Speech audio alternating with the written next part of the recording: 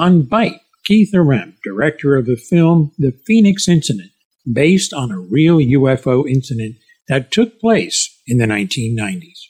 This is Sci-Fi Talk, the podcast on how sci-fi, fantasy, horror, and comics help us explore our humanity. We ask this question: what does the government know? But now we'll look at a film that was inspired by a real case, the famous Phoenix Lights. For a few nights, people were entertained, or if you can call it that, with a UFO that flew over the city. That was back in 1997. A whole city saw something in the sky. Filmmaker Keith Arem made a film based on the incident, The Phoenix Incident. We met with almost 1,000 eyewitnesses. Wow. And we shot it in Phoenix. I grew up in Arizona, so we went back to the Estrella Mountains and South Mountain, and we tracked the path of where the lights were. We met with MUFON officials. We met with political leaders. We met with the former vice mayor. We met with, I had a lot of military consultants because I work on a lot of big video games, and met with actual military people who claimed that they had either witnessed them or their men had witnessed the event. And some of these guys had scrambled jets to intercept these lights. It was an event. It really was. It was something that happened that night, and it spooked a lot of people. Yeah. Now, did you take this as a found footage kind of an approach to this movie? The problem for me is that there's a number of found footage films that have been out that have sort of, used the traditional methods of, you've got a cameraman out in the woods seeing something, and while that is authentic, and video games use that, and real footage on YouTube or anywhere else would be that. We wanted to have that real element of that, but I think that there's so many found footage films that have kind of used that too much.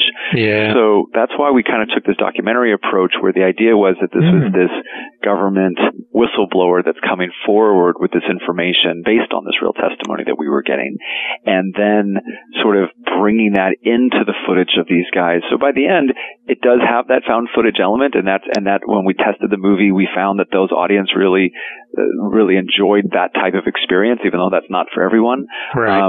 But what that did was that kind of reinvented the found footage genre. So for people who were saying, if you're running from aliens, you just drop the camera and you run. We wanted to create, a different type of experience where the way these guys were recording it and the way we're experiencing it as an audience is that we're bringing together other footage from military sources, from actual eyewitness sources, from news sources.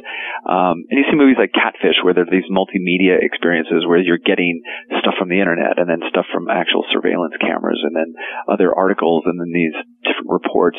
And so a documentarian has the ability to do that, whereas in a traditional found footage movie, you can't. Yeah. So even though, given the budget that our film was, because our film was a pretty low budget film, and we were only about $1.3 million compared to $150 million Independence Day, there's no way that our film next to an Independence Day, budget wise, is going to be able to deliver on the same level of visual effects and other things. But what we can do is present a very intriguing viral idea to really get people talking about this subject. The entire interview is available at Sci-Fi Talk. There is a link in the show notes. I understand there's a special edition coming to theaters soon. And Sci-Fi Talk Plus has a special offer for you and your friends and family. With over 900 episodes commercial-free, uncut, and now with playlists that you can customize, an exclusive video, even special podcast programs. The best part, it's free. Click on the link in the show notes for that free lifetime access. But this special offer will expire, so take advantage of it. And please, no anonymous subscriptions are allowed. This is Tony Tolato.